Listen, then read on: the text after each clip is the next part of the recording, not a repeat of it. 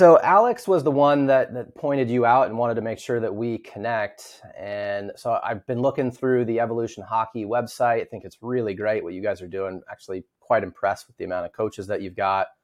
The business, as far as I can tell, seems to be doing great. So just curious, I think a good way to get started usually on a conversation like this is just kind of what is a day in the life look like for you running this business, running Evolution Hockey? Oh man, that's don't know where to start. Day in the life. Well, I'm up early. I'm up anywhere between like 4:40 and 5 a.m. I got a little morning routine that I like to go through for myself personally. Once I get that done, I'm out the door. I go to the gym. I either lift, I swim, play tennis, squash. Yeah, do something like that in the morning, and then after that. It's usually around 8 a.m. by that time, and then kind of flip open the phone and see what's going on. Whether I have to check in with our managers or any of our coaches, or I might get a message from one of our players that we work with. Sometimes at this point, I'm flipping open Coach Now if there's nothing really coming in that's of note for things that I need to set up for the day with our staff or anything like that. Usually I got a bunch of messages from players or some of our other coaches that put a message on our players Coach Now accounts that I'll check in on and just see if there's anything that I want to add my 2 cents in there or help answer any questions or anything like that. And then kind of just go with the day. Sometimes I'm on the ice in the mornings after I work out, or sometimes I'm on the ice early evenings. And then I do a lot of scouting as well. So sometimes there's games in the evening that I'll go and check out. But yeah, during the days, generally just kind of, coach our coaches, coach our players, do a lot of clipping of video. So I watch a ton of NHL games. I have some NHL clients that I track very closely, and Western League clients, NCAA clients that I track and watch their games, see how things are going. I might send them a couple things that I see that maybe they need to work on a little bit more, or some things that I keep to myself, and I'll use it for off season when I see them when they come in for one-on-ones. So, when a hockey player comes in, it's, a little bit different than a golfer. You're probably only working with just that one person, but when it's a team, oftentimes in off-season training, it's the whole team on the ice, or anywhere from 10 to 15 skaters on the ice. But what I do during the season when I'm tracking them, when that player comes back to see me, we get on the ice just one-on-one or one-on-two, and we work on the things exactly what they need to work on, not what everybody else needs to work on. So during my day, it's just kind of a lot of planning ahead and a lot of clipping video, a lot of watching video. So that's kind of my best way to put a day in the life. Every day is a little bit different. But that's kind of generally what my days are like. That's awesome. No, it's a great way to start, and it kind of leads me into asking some more questions here. That's perfect. Yeah, cool. So when I look at the way you're presenting Evolution Hockey, what I really like about it, and hopefully I'm correct in assessing this, is you're really hammering the skills side of things, and that message seems to come through to me, because I think that's where Coach Now really shines, is helping coaches like yourselves help individual athletes or small groups of athletes around their skills. It's not really around game film analysis and set pieces and things like that. It's more about the skill side. So curious how you landed on that, how you've built a business around it, how you've hired coaches. I know that's a big question, but maybe we can start with how you found your way in, or kind of landed in this niche of the skill side of hockey. Timing is always a factor, and passion and love, I guess, is a factor as well. I guess rewind to the beginning. After I played hockey at 5 years at the University of Manitoba, and after I graduated, got my degree, it was like, okay, well, now what? What's next? I've 2 younger brothers, and they were kind of at the age of hockey where them and their buddies were starting to work out. So I actually started my business doing all off-ice training. So like strength and conditioning, lifting weights, working out, all that kind of stuff. Got it. Okay. I had about 12 guys between my brothers and a couple of their buddies and teammates. And then that quickly grew to, having over 50 athletes and working with all of them. And that eventually got to a point where it kind of, don't want to say run its course, but I was never formally trained in the kinesiology. I did kind of all my own learning and certifications on my own. So I was never going to like be able to climb to any kind of professional team or any kind of level like that, Right. just because Like I didn't sports science or anything like that. yeah, I didn't have that background. I was all kind of just like self-educated. And when I was a player, I was very skilled, and I really prided myself on my conditioning and how good of shape I was in. And so naturally, I just learned a lot about how to do it, how to teach it. Not all like kind of the fluff in all the university courses, and Sure. nothing against the courses or anything, but like I just wanted to know what worked, why, and how I can apply it. Yeah. And so, anyways, after I finished as a player, I was asked to stay on with the team as an assistant coach. So I was doing workouts with the University of Manitoba in the gym, and I'd be on the ice with the guys working on, just some little skills. I was always a skilled, creative, playmaking player, and so I had that ability. And the things that I was working on with the guys, they seemed to really like it and asking for more. And I started researching that a little bit more and kind of figured out, okay, well, nothing like this is going on anywhere. And, one thing kind of just kept leading to another, and more people were asking for on ice stuff, on ice skill development, liked what I was doing. And during that time, Hockey Canada decided to offer a skills coaches certification that's never been done before. So I applied for cool. that. Okay. Yeah, I applied for that. There was in the first year, I think there was 100 people that applied coast to coast, and I think they let 16 of us in, something like that. And so I went through that kind of process, and then I became the first Hockey Canada certified skills coach, which was pretty interesting. Wow. And then And the how long on ago ice was stuff that? kind of just, oh man, everything kind of just blends for me for time. I want to say maybe like 6-7 years ago, something like Okay, that. but relatively, I'm just trying to get a sense of how new this program is, and that's really new Yeah. Yeah. for how popular hockey is, obviously in Canada. To Yeah. They kind finally of introduce just, that is a big deal. yeah, they kind of just said like, well, anyone can just start a hockey camp with like no anything. And so they're like, okay, let's Right. start to try and train and certified guys so that we can hopefully direct people to go to these programs that have been trained by us or certified by us. Yeah. Things like that. And then, yeah, so things just kept getting busier on the ice, and I have some good coaches that we refer to for off the ice, and it was just kind of time to merge or transfer the business from all off ice to all on ice, and basically just refer and sub out to all of our off ice training now. And then it was just me doing the on ice stuff, and then had a couple employees or part-time coaches, and then that led into full-time, and both my brothers getting involved, and players that had went through my program that turned pro and played a little bit of pro and retired from that. They wanted to get into coaching, so kind of just kept growing and expanding. And Yeah. I always had the vision of like helping out at the grassroots level for many different reasons. Number one, I mean, that's where the most players are. And number Right. two, if you can help people right from day one, your long-term effect on that player is going to be far greater than when you get them at 16, 17 years old, where they likely already have bad movement habits or things like that. So Yep. I got involved with a couple hockey associations where I was working with them. I mean, there'd be about 400 or so kids that were kind of, I wouldn't directly be working with every single one of them, but within that whole association. So I'd be coaching the coaches on how to teach skills better, how to train skating a little bit better, puck control better.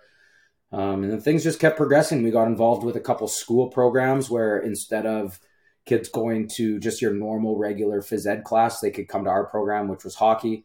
I'm sure there's a lot of things like that going on in the States. Yeah, and it just kept growing from there. At the end of the day, I just try and wake up and get a little bit better and try and make people better. And it all kind of works out.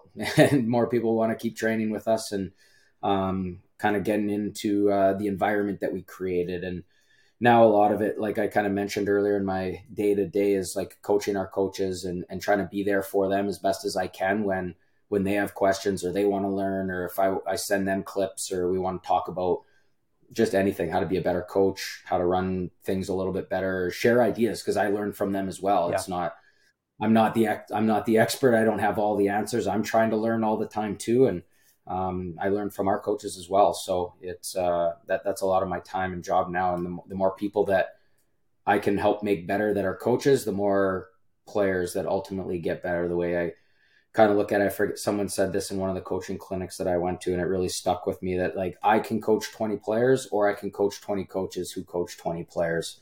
And that's a Exactly pretty significant impact. So, yeah, so that's kind of where our business is at now. And some other things have come from that as well. But No, that's beautiful. There's a lot to unpack there, Riley. A ton. So there's some good stuff in there to kind of tease out for people listening to this, because they're coaches and trainers, and there's a lot to learn from somebody like yourself that just kind of had it snowball, it sounds like. I'm sure there was some very tactical positioning and moving along the way, yeah. but some of it's just good timing, as you've said, and things just work out. You just get busy and you can't handle it. So there's a lot to talk about there. I think the thing that you kind of wrapped up with, though, is near and dear to my heart, and which is why I even created Coach Now. It's like, well, I could help a lot of athletes, sure, but there's only so many I can. What if we could help a lot of coaches help those athletes in all the different sports all around the world, right? That's kind of generally the mission statement here. Now, it goes a little further for me, is that I'm really passionate about the business side of coaching and making sure guys like yourself can have at least the tools and some education if they need it, to make sure they're not burning out. They're not just exchanging time for money, especially. That's the one that really kills me. And they have a successful business and lifestyle. That's the hope. So it sounds like you've got a lot of really positive things going. Maybe as we kind of circle back a little bit into the beginning of hiring people, it sounds like it was a really organic process, but for a lot of coaches listening, it's real scary. Like they freak out trying to hire somebody. So if you can think back to that time and you're making those decisions, it sounded like these coaches were starting very part-time. Then as the demand grew, you brought them on full-time. Could you kind of just walk through the decision process, the mechanics of hiring people, and how you've maybe continued to add to the team? Because that's a real sticking point for a lot of coaches and academies.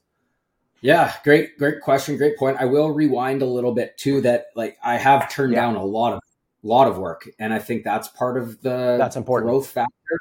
It's important because I want to make sure that we're doing a good job. That's more important to me than to make the extra, whatever, by taking on a client or a program or something. Because if you do a bad job, then I mean, word travels. This is a relationship business, and a lot of it is word of mouth. We actually don't advertise. I haven't spent any money on advertising, so it's all word of mouth. That's music to my ears, because that's what I mostly tell every coach. It's like, happy people bring you more happy people, and you don't need to advertise as long as you focus on retention. Like retention is the big one. Yeah, and I mean that's a great word. We don't even use really any words. It's just like, no, you wouldn't. Yeah, you wouldn't. You just do a good job, and it's fine. Yeah. It's fine. And exactly. And so like when you're hiring people, and again, kind of going back, I didn't want to name our company Riley Dudar Coaching or Riley's Coaching or anything like that, because you shouldn't, I believe. Because I'm looking down the line and thinking, okay, like is everyone only going to think about me, where it's not about me. There's a lot of great coaches out there.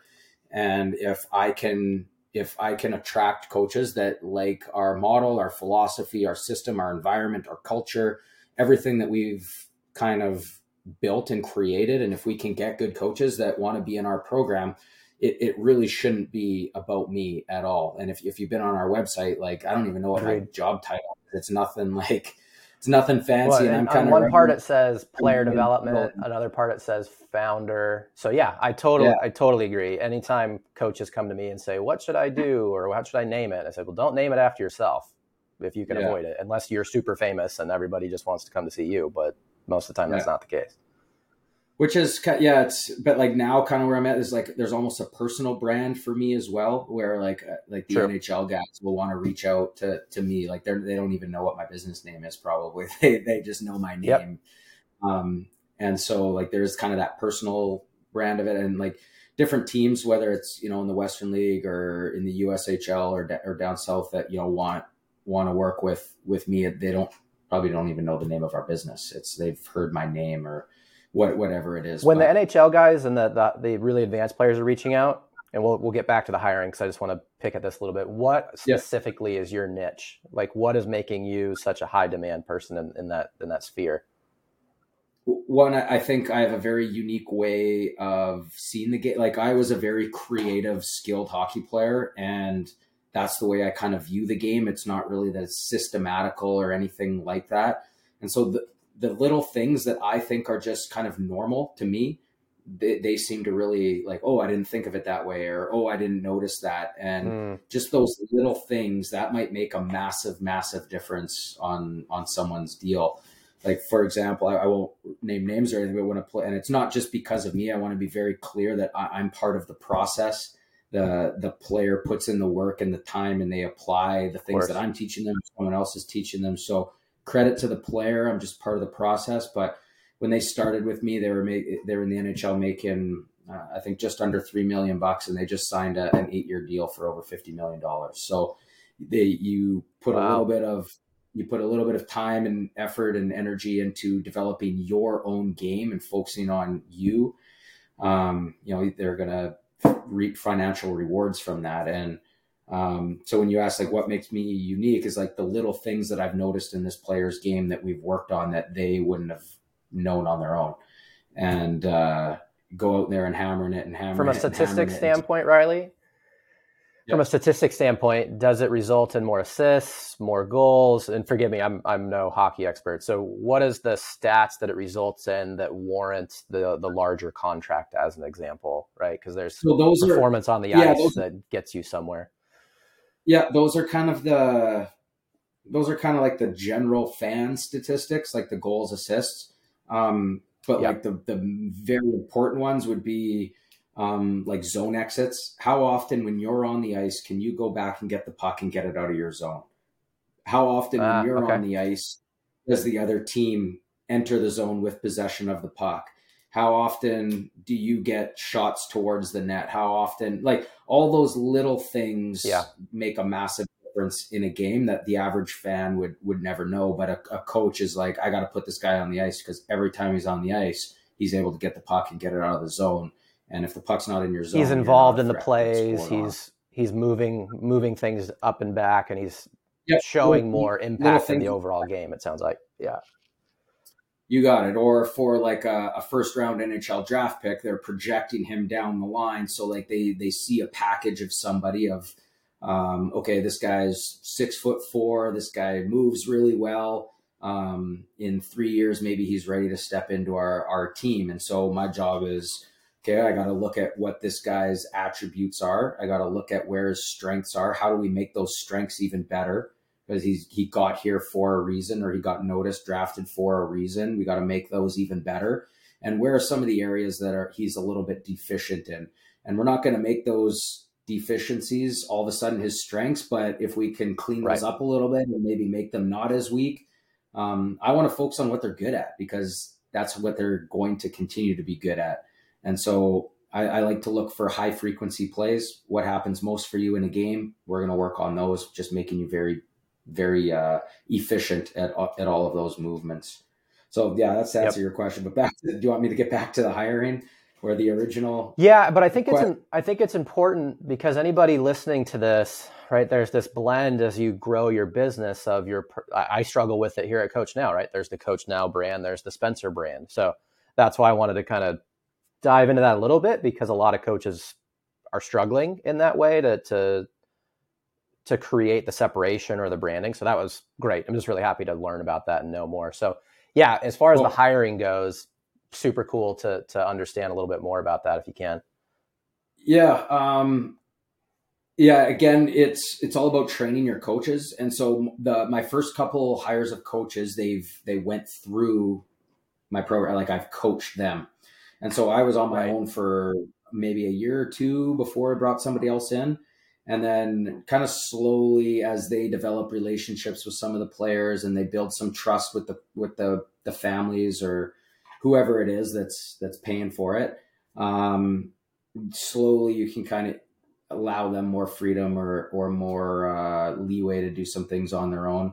Um, Hiring a manager was probably the best thing that I've done because it allows me to focus on what I'm good at and where my strengths are. My strengths aren't building a calendar or sales. I hate sales. I don't Totally. like any of that aspect of it. So getting someone to who likes that stuff, to take all that kind of off my plate so I can focus on what it is that I need to go on. And I remember like there's probably a lot of coaches out there and maybe even listening that are like, I don't know if I have the money to hire that manager. And I would say like just find a way to do something and just get it done, because when you get that done, your time and your mental capacity just opens up tremendously, and you'll find that money because you're no longer stressed about, oh shit, I gotta send an invoice to this guy or I gotta schedule this person. Yeah. You can focus on making players better, because at the end of the day, that's our job as a coach, is to make the players better.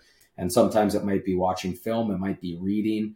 I read books that have nothing to do with hockey, but have to do with maybe communication, leadership, things like that, skill development, skill acquisition. And it's just the conversations that I'm able to have with players or parents. Another person in my field might not be able to have a similar conversation because they haven't read anything about that. And so that makes me more unique, and that makes me better. And my time is spent on that. And you can get a manager focusing on the business side and helping with all the administrative work. No, it couldn't be a better response to everything. That's all the same stuff that I would preach as well.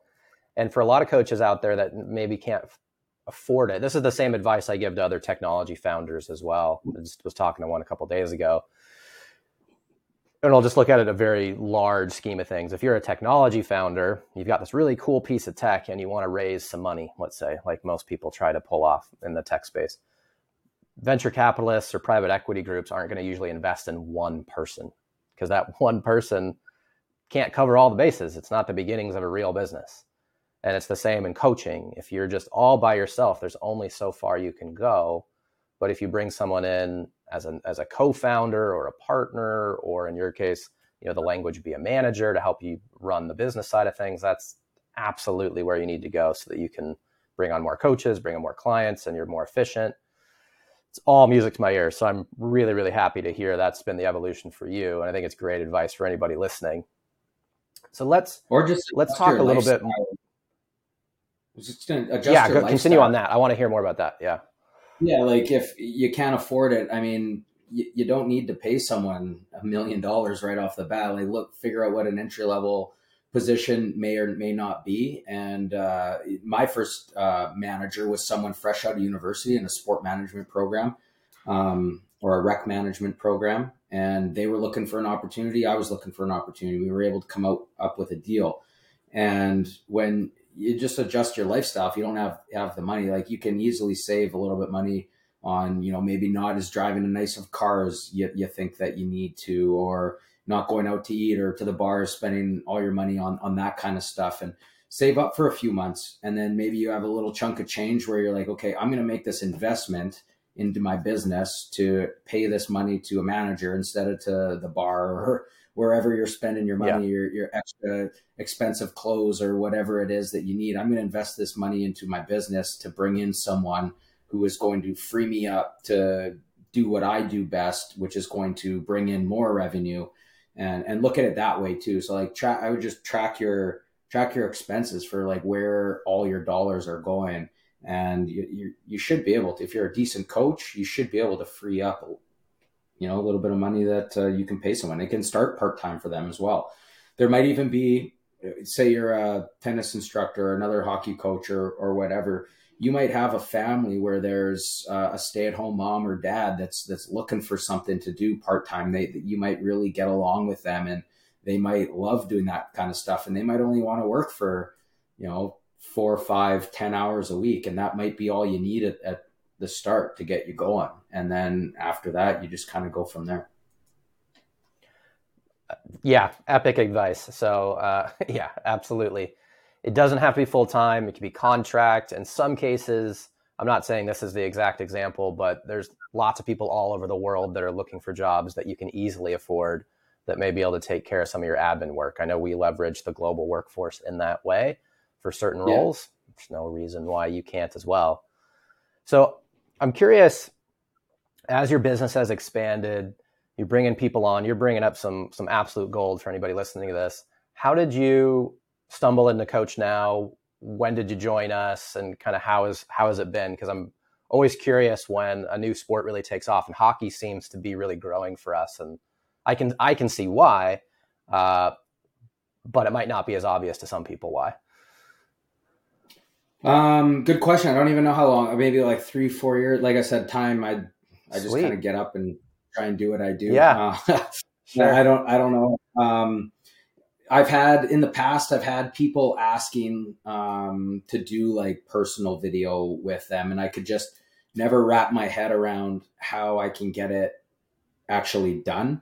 Back in the old days when I was playing, it was so hard to get video. Like you had to do like a VHS, or you had to get something on a DVD, and then, okay, how do I get it from this DVD film? How do I get it to something? And it just never made sense to me, or like I was never like technologically proficient enough to kind of figure that out. And then I guess iPhones and iMovie and all of the recording kind of came, and I figured that out.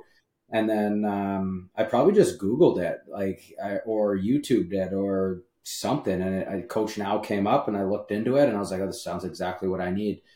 Forget who I messaged, if it was you or someone else. And we had a conversation about the platform, and it just sounded perfect. And it's been, I think I immediately bought like 3 or 4 subscriptions, something like that. And then, we've kind of never looked back on it.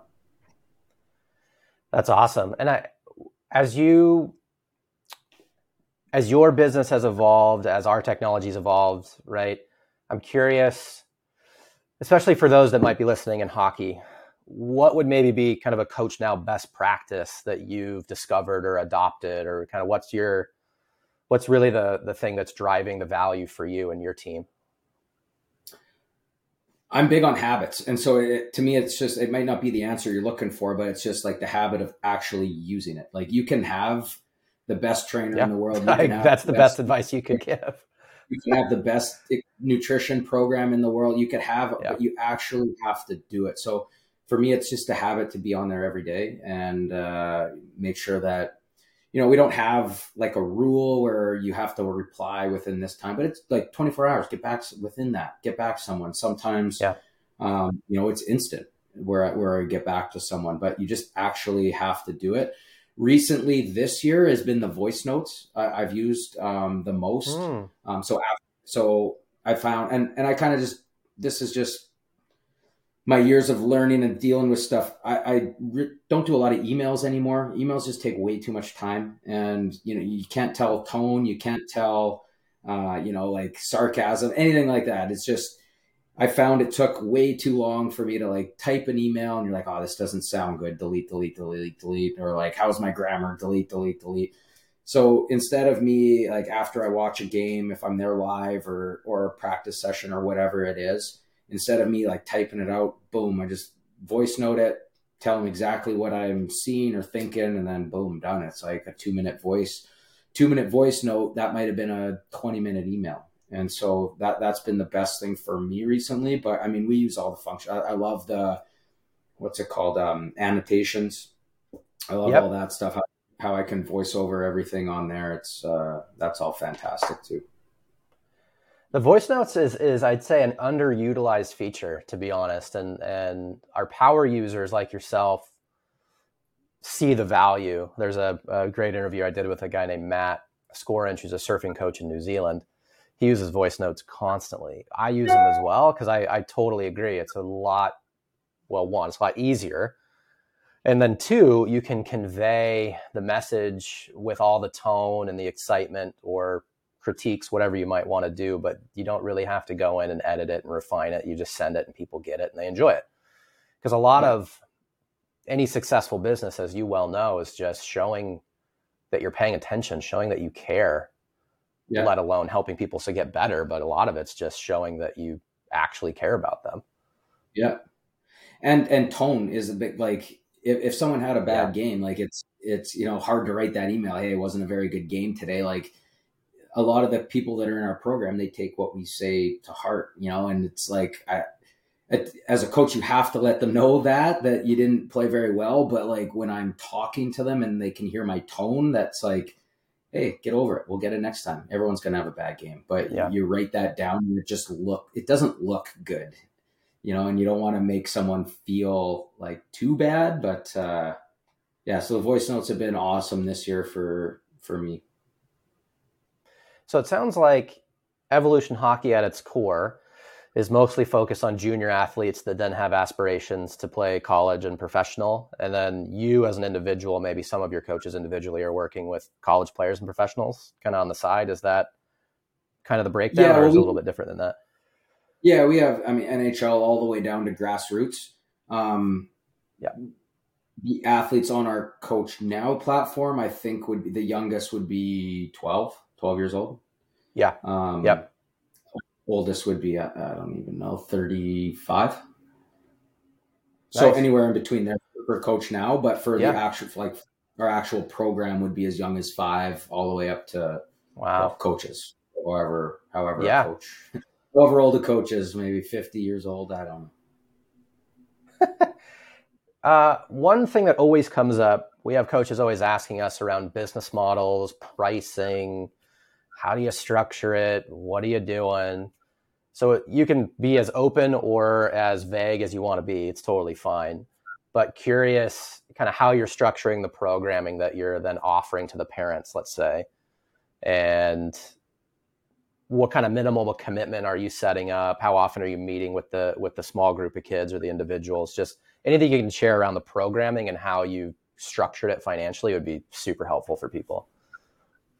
That's yeah, tough question. It's like pricing this. This is a value-based program, and so it's like the value that we can associate with this player being able to get feedback from people in our company or myself.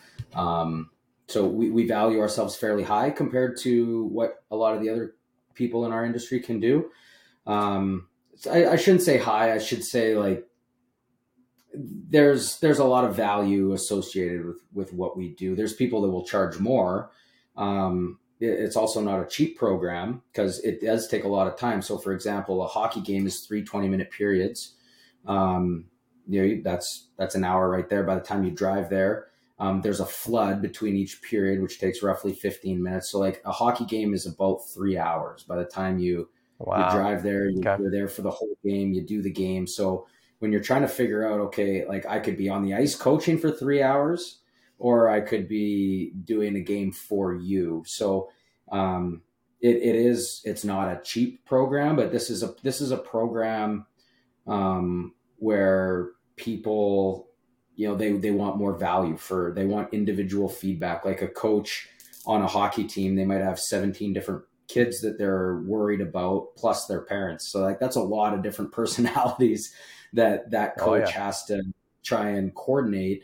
And so the individual feedback that a coach gives is not very high or frequent, if that. And that's not to knock any volunteer coach. They're trying the best that they can. Their jobs are very difficult. They're just surviving in some ways. So I get it. Provided, but there's a lot of people out there that have very high goals that, like, my son or daughter absolutely loves hockey. They are very good at it. They work their ass off at it. Like, how can I do anything that I can to help them get to that next level? They're not getting feedback from the coach. What can we do? And we kind of look at, okay, like, this is what our time is going to be worth. This is the amount of games that I'm going to come to. This is the amount of time that I'm going to see you in a calendar year. This is the overall cost of the program. And you kind of break it down that way. Factor in a little bit of gas. So are you charging annually or monthly? How do you, as a blanket statement, is it an annual? Yeah, we don't want to have, anything that's, like here or there. It just becomes too much to like handle and have to worry about like the resales of a like, oh, your 2-pack Totally. is done. Can you want to do Oh, another 2-pack? hate Like that. you're in or you're out. And here's the year. And we offer payment plans that like whatever you need help with, we'll help you with it. But just this is what our time is going to be worth. And it's not just me on it. We have multiple coaches working. So we might have someone that goes to the game, does a little bit of filming, watches the clips, gives some feedback, and then interacts with me or our other skills coach. So then when that player finishes their game, they might have a session with us a couple days later, and we work on some of those things that they were lacking or whatever it was in their game. And so there's multiple people on this program.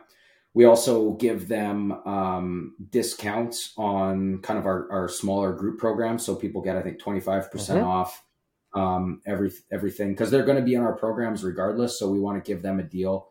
And we also have one of the facilities that we work out of, we build in a membership to their fees. So they can go and they can go to open ice whenever they want. They can go swimming, workout, play tennis, squash. The facility that we run this out of, they have multiple different sports. So we tack on that and to their fees as well. So we try and associate a lot of value to it. And when I was, my degree's in psychology, I have a minor in business. And after a couple of years of being in the gym training guys, I went on and did a mental game certification with Dr. Patrick Cohn out of Florida, knowing that one day I'm going to need this, because the mental side of it is just so critical. And so one of the things that we see a lot is like, oh, I'm lacking confidence, or, oh, I don't seem to be able to transfer what I can do in practice into a game. And a lot of it is mental. And so this year I've spent a lot of time, whether it's voice notes, talking in person, anything like that with the people that are in our mentorship program, really help strengthening their mental game and bring awareness to their mental game. So there's a lot of different elements. We probably should be charging more than what we're charging, but at the end of the day, like, we don't want to price anyone out of this either. Like, we want to make sure that, these people aren't just like, these athletes are great athletes. They're not just someone who can afford it and, mom or dad just wants them in it. Like, these are all great athletes, and we want to do we care. So we want to do everything that we can to help them get better. But at the same time, like, we can't do this for free either. So like, generally our mentorship program would be anywhere from like $5,000 to $25,000 a year, depending on, the amount of games, the amount of one-on-ones, the amount of all of that. And ice time as well is an expense in hockey that's probably not similar in like a tennis or golf or soccer or something like that. So ice time's not cheap either. No, I mean, it's just, golf, getting on the course costs something. Tennis courts aren't available all the time. So you're exactly right. The model fits pretty much anything. And that's what we advocate for as best as we can, is annual coaching programs. Yeah. Because to your point, do I want to spend the last part of every month trying to make sure you're coming back on for the next thing or selling the next lesson? Absolutely not. What do you want to focus on? Coaching, getting people better. And then when it comes to the annual review, if you and your team, as you obviously are using Coach Now, it's pretty easy to point at the progress, point at the communication, go, hey, this is all the things we've accomplished this year. Isn't this great? And then it's pretty much a no-brainer to continue on. And the word you said a bunch of times, which is so important for anybody that's listening to this, is value. Value, value, value. That is what you lean into.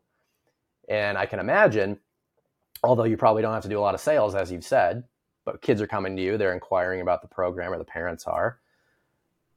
You're going to point to the results that a lot of the kids in the program have gotten thus far. You're going to point to how different the coaching and communication style is, the access to the facilities. I mean, there's a long list. If you're just to bullet it out, it's probably a giant list of value that I got to imagine most people in your field, or in your area at least, aren't competing with. Like, you guys, I'm assuming, stand way out, right, with what you're offering. It's a pretty unique offering. I think so. Yeah, I think so. Yeah. And yeah. And it's the same exact offering or packaging that I would recommend any coach do in any sport all around the world. So I'm super happy to hear that you guys are doing that. You found your way into it, obviously through your leadership, which has been really cool. Looking throughout your career, this is one of the questions I usually like to ask. And maybe because you're mentoring so many new coaches, if we're talking about the business side of things, not necessarily the hockey specific skill sides, because that's so specific, any advice that you might give to a younger self, a younger version of you, or a new coach out there kind of across any sport? You've given some good stuff already, but just kind of curious if anything else stands out that somebody kind of newer in the industry should know about. Really, it's not that, I don't think it's that complicated. You just got to work hard. And I mean, that's, anyone can say that, but like, you got to be willing to put in the time and the work to get better, regardless of what your paycheck is going to look like. Like, nobody forces me to get up at 4:40 in the morning. It's just something Right. I've built the habit of, like, if I want to continue to get ahead of the competition, if you may, or if I want to continue to get ahead, or if I want to continue to advance myself, I'm going to have to do things that, not a lot of people are willing to do. And if you can aggregate that over weeks, months, years, that's a lot of good stuff that's coming your way. And you have to have good morals and values and just work hard and build good habits for yourself.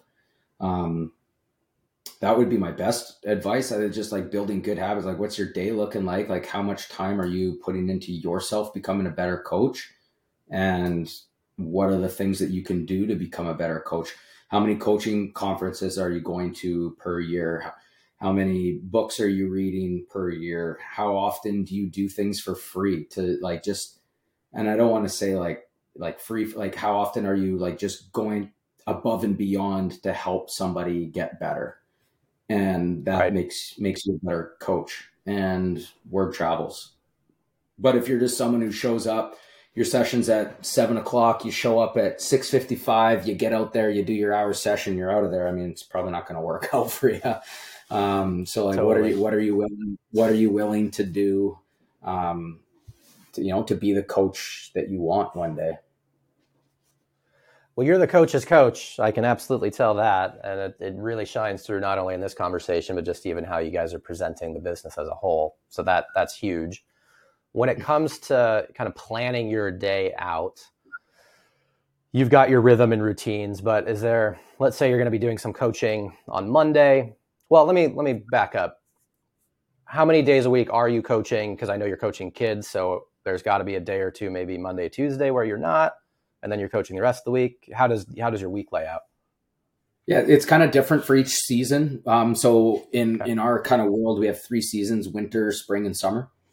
Right now, I'm not on the ice on Tuesdays. I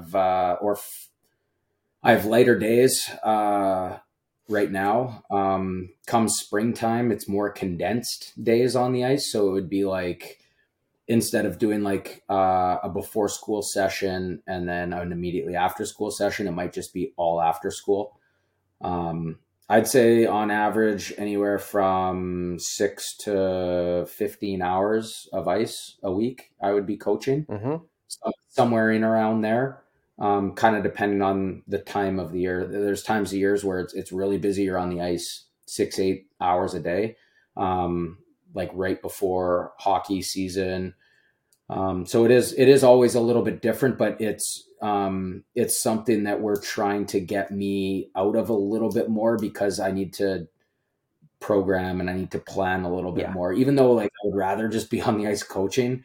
That's what really kind of fills up my tanks.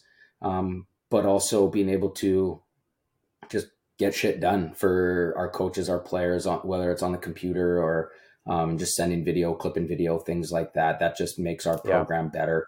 And our managers need my time as well, because they need some direction and they have questions. And I don't say that in a negative way whatsoever, because we need to collaborate and we need to be on the same page. And if things don't run smoothly for that, then at the end of the day, the program suffers for the kids. So it's my time's kind of spread between, those things. How often are you guys having like an all hands meeting where you're bringing all the coaches, everybody together? Is that something that you guys make a habit of, or is it more kind of smaller meetings and kind of on the fly movements to get things done? Just kind of curious how the management is going for you guys. It's more so on the fly. I would love to do. More team stuff, like all of us together. But just the way that hockey season is and our different schedules, and we have some people at this facility, some people at this facility, some people at this school.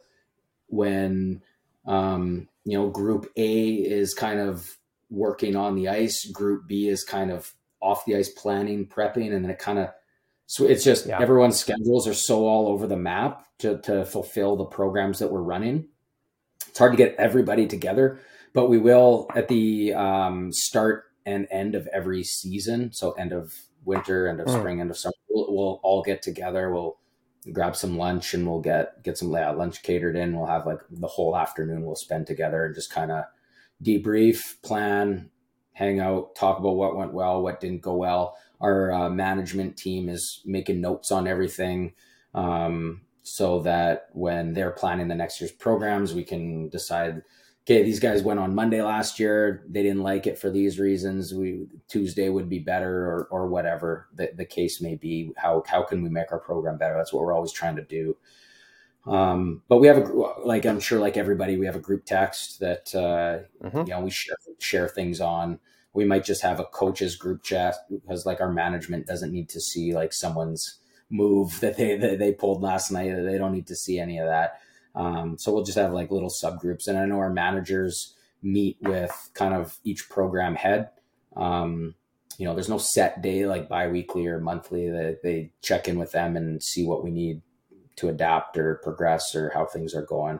I'm not always involved in those. I let our management team kind of lead and head those up. I don't need to micromanage any of that kind of stuff, but that would be kind of what we do.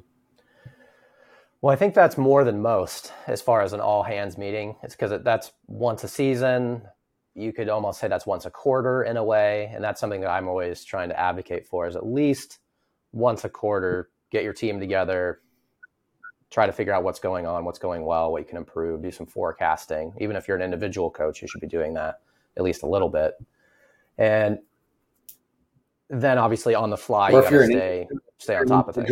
Coach, I would say, sorry, if you're an individual coach, I would say like if it's the quarter or half year, like what coaching conferences are you going to? Like, how are you getting better? Like, collaborate with other people. If you don't have a team to do that with, like, you like get out of your comfort zone and knock on some doors or send some emails and say, hey, can I come watch you coach, or can I come learn from you, or what do you got going on? Can I come help out, or whatever? You're going to pick something up.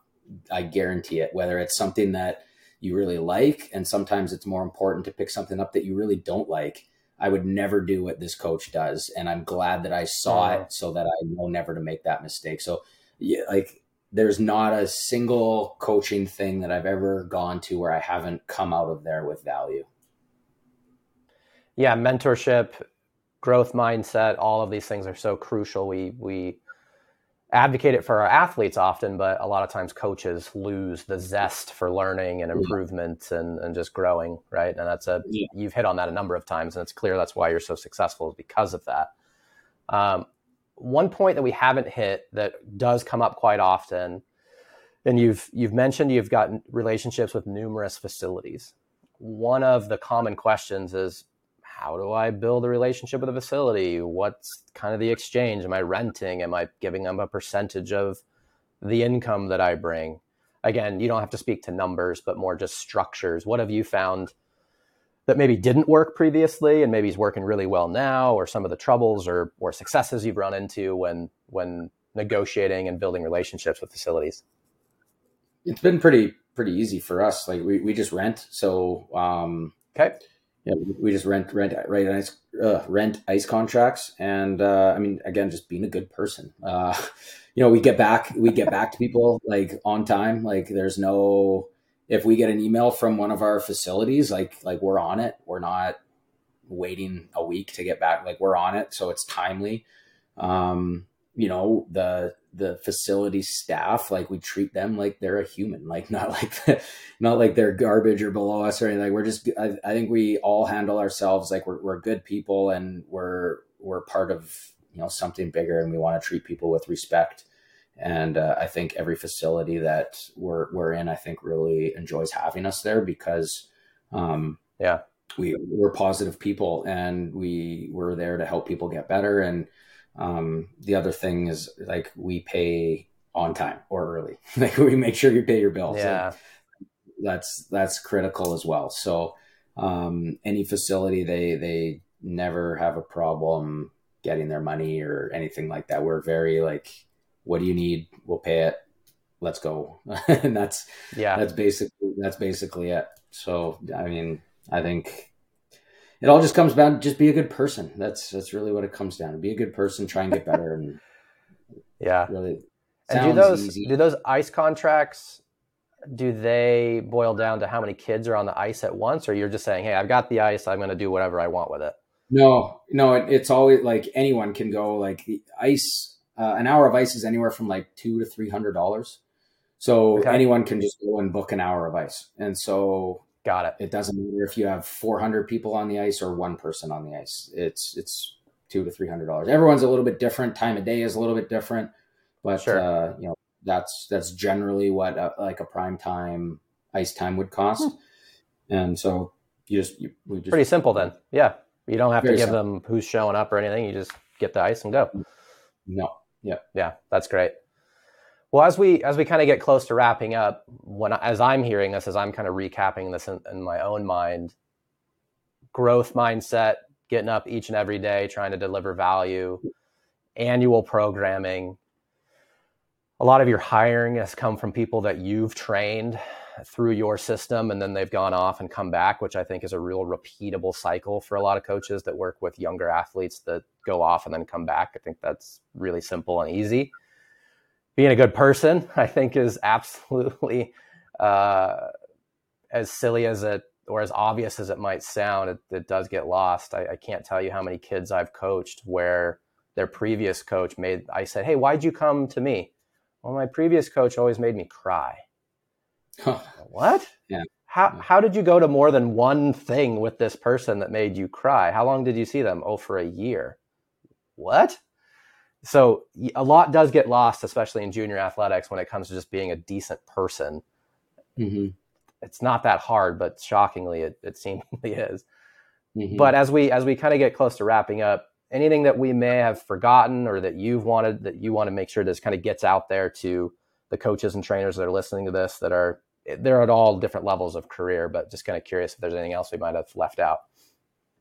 No, I think just, love what you do and do it to the best of your ability, and always find ways to get yourself better, because nobody knows everything.